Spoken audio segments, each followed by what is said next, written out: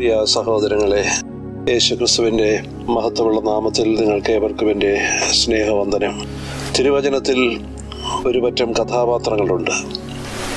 Insignificant but significant എന്ന് വിശേഷിപ്പിക്കാവുന്ന കഥാപാത്രങ്ങൾ. അപ്രധാനർ എന്ന് തോന്നുമെങ്കിലും പ്രധാനപ്പെട്ടവർ. ചിലർക്ക് പേരുപോലുമില്ല. ഒരു കുടം വെള്ളം ചുമന്ന് ശിഷ്യന്മാർക്ക് എതിർപ്പെടുന്ന ആ മനുഷ്യനെ ശ്രദ്ധിക്കൂ. അയാൾക്കൊരു പേര് പോലുമില്ല. പക്ഷേ അയാളൊരു മഹത്തായ ശുശ്രൂഷയുടെ രംഗത്തേക്ക് ശിഷ്യന്മാരെ നയിക്കുന്ന ഒരു സുപ്രധാന കഥാപാത്രമാണ്. അതുപോലെയാണ് മർക്കോസിൻ്റെ സുവിശേഷം 14-ാം അധ്യായം 51-52 വാക്യങ്ങളിൽ പറയുന്ന ഒരു ബാല്യക്കാരൻ. നമുക്ക് ഈ ബാല്യക്കാരൻ്റെ പിന്നാലെ ഒന്ന് യാത്ര ചെയ്യാം. തിരുവചനത്തിൽ 2 വാക്യങ്ങളുള്ള ഒരു ഖണ്ഡികയാണ് ഈ ബാല്യക്കാരന് വേണ്ടി നീക്കിവെച്ചിട്ടുള്ളത്. ആരാണ് ഈ ബാല്യക്കാരൻ? ആ ബാല്യക്കാരനെ കുറിച്ചുള്ള വാക്യങ്ങൾ ഇപ്രകാരമാണല്ലോ: ഒരു ബാല്യക്കാരൻ വെറും ശരീരത്തിന്മേൽ പുതപ്പും പുതച്ചുകൊണ്ട് അവനെ അനുഗമിച്ചു. അവർ അവനെ പിടിച്ചു. അവന് പുതപ്പ് വിട്ട് നഗ്നനായി ഓടിപ്പോയി. ഒരു വലിയ പുരുഷാരം, അവർ സൃഷ്ടിച്ച വലിയ ഒച്ചപ്പാടുകൾ കേട്ടാണ് അമ്പരന്ന് വെറും ശരീരത്തിൽ പുതപ്പും പുതച്ചുകൊണ്ട് ഒരു ചെറുപ്പക്കാരൻ ഓടിയെത്തിയത്. അവൻ ആൾക്കൂട്ടത്തിൻ്റെ പിന്നാലെ നടക്കുകയായിരുന്നു, സംഭവിക്കുന്നത് എന്തെന്നറിയാനുള്ള താല്പര്യത്തോടെ. പെട്ടെന്നാണ് അവനെ ആരോ ബലമായി പിടിച്ചത്. അവനാകട്ടെ പുതപ്പും ഉപേക്ഷിച്ച് ഓടി രക്ഷപ്പെട്ടു. ആരാണ് ഈ ബാല്യക്കാരൻ? 2 വാക്യങ്ങൾ വിശദവും വ്യക്തവുമായ ഒരു ചിത്രമാണ് ബാല്യക്കാരനെ കുറിച്ച് നമുക്ക് നൽകുന്നത്.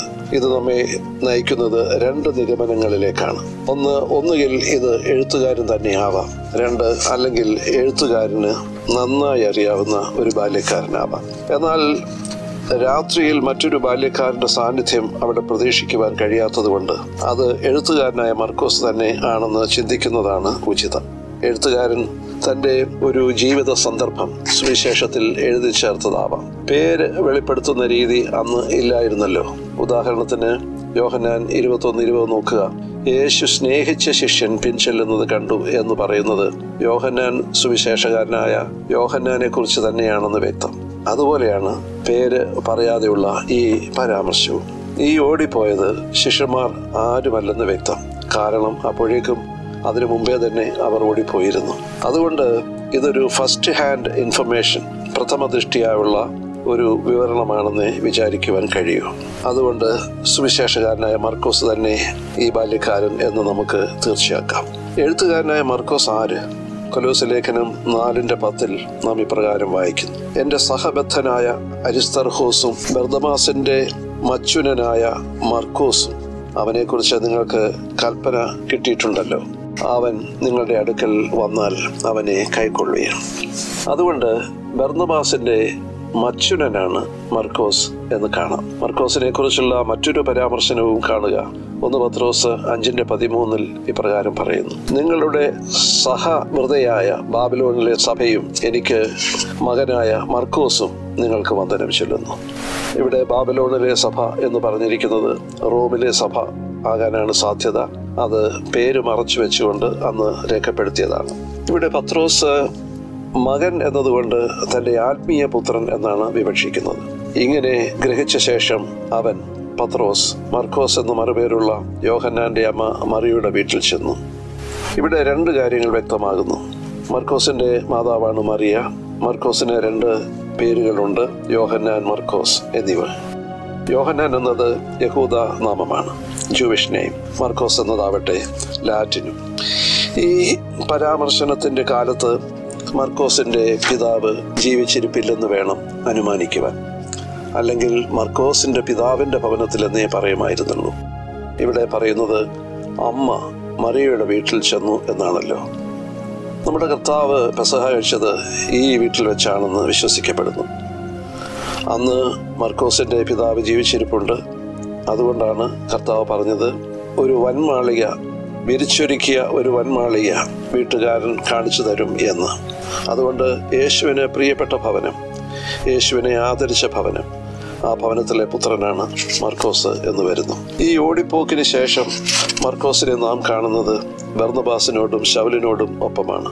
അപ്പോസ്തലപ്രവൃത്തികൾ 12-ാം അധ്യായത്തിന്റെ 25 നാം ഇങ്ങനെ വായിക്കുന്നു: ബർന്നബാസും പൗലോസും ശുശ്രൂഷ നിവർത്തിച്ച ശേഷം മർക്കോസ് എന്ന മറുപേരുള്ള യോഹന്നാനെയും കൂട്ടിക്കൊണ്ട് യെരുശലേം വിട്ട് മടങ്ങിപ്പോന്നു.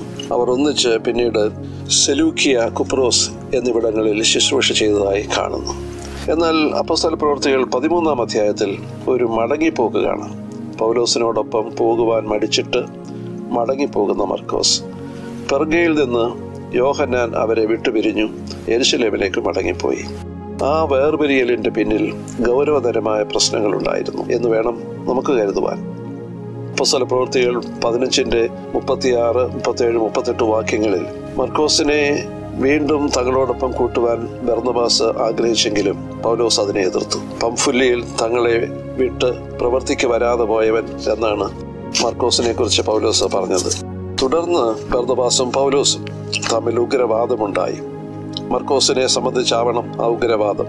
അവർ പരസ്പരം പിരിഞ്ഞു. ബർന്നബാസ് മർക്കോസിനെയും കൂട്ടി കുപ്രോസിലേക്ക് മടങ്ങിപ്പോയി. എന്നാൽ പൗലോസിനോടൊപ്പം മർക്കോസിനെ നാം വീണ്ടും കാണുന്നു. പൗലോസിന്റെ ആദ്യത്തെ ജയിൽ വാസത്തിൽ റോമിലെ ജയിലിൽ കൊലോസ്യ ലേഖനം 4:10 നാം വായിക്കുന്നു, ബർന്നബാസിന്റെ മച്ചുനനായ മർക്കോസും നിങ്ങളെ വന്ദനം ചൊല്ലുന്നു. ഇത്രയും പറഞ്ഞത് സുവിശേഷകാരനായ മർക്കോസ് എന്ന യോഹന്നാനെ ഒന്ന് പരിചയപ്പെടുത്തുവാനാണ്. ഇനി ഈ എഴുത്തുകാരൻ തൻ്റെ ജീവിതം കൊണ്ട് നമ്മെ പഠിപ്പിക്കുന്ന ചില ആത്മീക ചിന്തകളിലേക്ക് നമുക്കൊന്ന് കടക്കാം. ഒന്നാമത്, രാത്രിയുടെ ഇരുണ്ട യാമങ്ങളിൽ മുഖരിതവും ഭയജനകവുമായ അന്തരീക്ഷത്തിലേക്ക് ഓടിയെടുക്കുന്ന ഒരു ചെറുപ്പക്കാരൻ, ജിജ്ഞാസ കൊണ്ട് ആൾക്കൂട്ടത്തിന്റെ പിന്നാലെ കൂടുന്ന ബാല്യക്കാരൻ. ഉത്കണ്ഠയിൽ നിന്നും ഒന്നും നേടാനാകുന്നില്ല എന്ന സത്യമാണ് നാം ഇവിടെ ആദ്യം കാണുന്നത്. കർത്താവ് പറഞ്ഞു മത്തായി 6:27, വിചാരപ്പെടുന്നതിൽ തന്റെ നീളത്തോട് 1 മുഴം കൂട്ടുവാൻ നിങ്ങളിൽ ആർക്ക് കഴിയും? കർത്താവിനെ കണ്ടെത്തുന്ന കാര്യത്തിലും കേവല ജിജ്ഞാസ ഫലകരമാവുകയല്ല. അവനെ ഒന്ന് കണ്ടുകളയാം, ഒന്ന് കേട്ടുകളയാം എന്ന ചിന്തയോടെ യേശുവിനെ അന്വേഷിക്കുന്നവർക്ക് യേശു എന്നും അന്യനായിരിക്കും, അപ്രാപ്യനായിരിക്കും. കേവലം അറിവ് രക്ഷയിലേക്ക് നമ്മെ നയിക്കുകയില്ല. യുക്തിവാദികളായ ഇംഗർസോൾ മുതൽ ഇടമറുകു വരെ, ഡോക്ടർ സ്ട്രോങ് മുതൽ മൈക്കൽ ബേജൻ, ഹെൻറി ലിങ്കൻ വരെ എല്ലാവരും പരിഭ്രാന്തിയിലാണ്. അവരൊക്കെ വേദപുസ്തകം പഠിച്ചവരാണ് യേശുവിനെ അറിയാൻ. പക്ഷെ അവർ ആരും വിശ്വാസികളായില്ല. അവർക്കാർക്കും യേശുവിനെ കണ്ടെത്തുവാൻ കഴിഞ്ഞില്ല. ഡോക്ടർ ക്യാമ്പൽ മോർഗൻ എഴുതി, ദൈവം സംസാരിച്ചു, സീസർ അത് കേട്ടില്ല, ഹെരോദാവ് കേട്ടില്ല, മഹാപുരോഹിതന്മാരായ ഹന്നാവും കയ്യഫാവും കേട്ടില്ല. എന്നാൽ മരുഭൂമിയിൽ ഏകനായിരുന്ന സ്നാപക യോഹന്നാൻ ആ ശബ്ദം കേട്ടു. കേവല ജിജ്ഞാസയല്ല, ആഴമേറിയ ആഗ്രഹത്തോടെ, ആവശ്യബോധത്തോടെ നമുക്ക് കർത്താവിനെ അന്വേഷിക്കാം. തിരുവചനം പറയുന്നു, എങ്കിലും അവിടെ വെച്ച് നിന്റെ ദൈവമായ യഹോവയെ നീ തിരയുകയും പൂർണ്ണ ഹൃദയത്തോടും പൂർണ്ണ മനസ്സോടും കൂടെ അന്വേഷിക്കുകയും ചെയ്താൽ അവനെ കണ്ടെത്തും. ആവർത്തന പുസ്തകം 4-ാം അധ്യായത്തിന്റെ 29-ാം വാക്യം. യഹൂദ മരുഭൂമിയിൽ ഇരിക്കുന്ന ദാവീദ് പ്രാർത്ഥിച്ചതുപോലെ നമുക്കും പ്രാർത്ഥിക്കാം. ദൈവമേ, നീ എൻ്റെ ദൈവം, അധികാലത്തെ ഞാൻ നിന്നെ അന്വേഷിക്കും. സങ്കീർത്തനം 63:1. രണ്ടാമതായി നാം ഈ ബാല്യക്കാരനിൽ കാണുന്നത്, he was not prepared to face a situation. ഒരു സാഹചര്യത്തെ നേരിടാൻ അവൻ ഒരുക്കമുള്ളവനായിരുന്നില്ല എന്ന വസ്തുതയാണ്. വേണ്ട പോലെ ഒരുങ്ങിയിരുന്നില്ല. ഒരു പുതപ്പ് മാത്രമായി തിടുക്കത്തിൽ ഇറങ്ങി പുറപ്പെട്ടവൻ. ഒളി എ ലിനൻ ഗാർമെന്റ്, എന്നിട്ട് നഗ്നനായി ഓടിപ്പോയത്രേ. നഗ്നൻ എന്നതുകൊണ്ട് പുറം വസ്ത്രം ഇല്ലെന്നേ അർത്ഥമുള്ളൂ എന്ന് ചിലർ അഭിപ്രായപ്പെടുന്നു. എന്നാൽ അക്ഷരാർത്ഥത്തിൽ നേക്കഡായിരുന്നു എന്നാണ് മറ്റുള്ളവരുടെ നിഗമനം. അതാണ് അംഗീകരിക്കപ്പെട്ട നിഗമനം.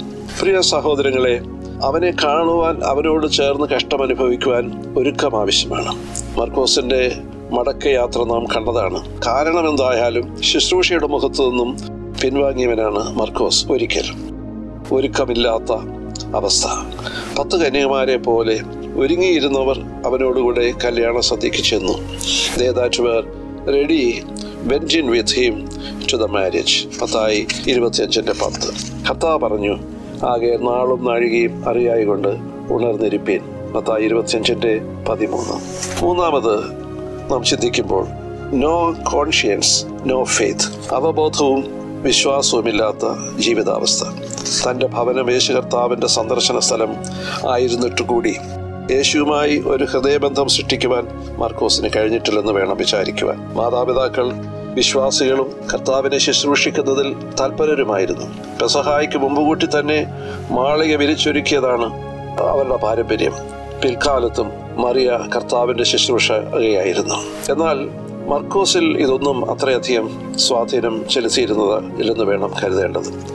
സ്വയം രക്ഷപ്പെടുന്ന വ്യക്തിത്വം, ശിഷ്യന്മാരെ പോലെ തന്നെ യേശു കർത്താവ് പലവരും പറഞ്ഞിട്ടും ഇത്തരം ഒരു കൺഫ്രണ്ടേഷൻ ഇവരാരും പ്രതീക്ഷിച്ചിരുന്നില്ല. അതിനായി അവർ മാനസികമായി ഒരുങ്ങിയിരുന്നില്ല.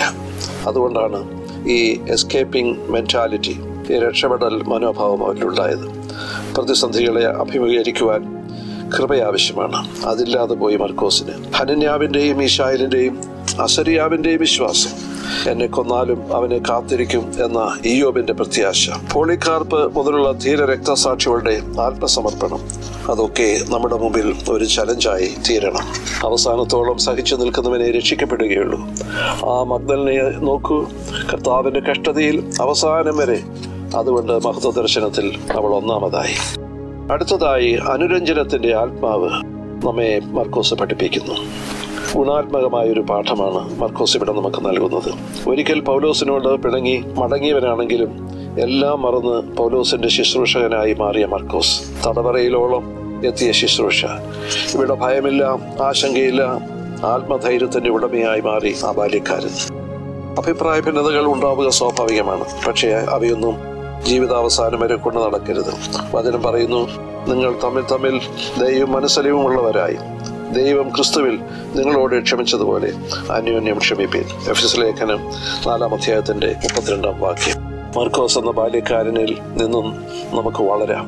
റോമിലെ കാരാഗ്രഹത്തോളം വളരാം. പത്രോസിന്റെ പ്രധാന സഹചാരിയായി ബാബിലോണിലെ സഭയിൽ, റോമിലെ സഭയിൽ വളർന്ന, ആ സഭയോളം വളർന്ന മർക്കോസ് യുഗങ്ങളിലെ വിശ്വാസികൾക്കായി ആദ്യത്തെ സുവിശേഷത്തിന്റെ രചയിതാവായി മാറിയ മർക്കോസ്. ആ മഹത്വകരമായ ജീവിതത്തിനായി നമുക്ക് ദൈവത്തെ മഹത്വപ്പെടുത്താം, സ്തുതിക്കാം, സ്തോത്രം ചെയ്യാം. ആ ജീവിതത്തെ നമുക്ക് മാതൃകയാക്കാം. അതിന് ദൈവം തന്റെ പരിശുദ്ധാത്മാവിനാൽ നമ്മെ ഓരോരുത്തരെയും സഹായിക്കുമാറാവട്ടെ. ആമേൻ.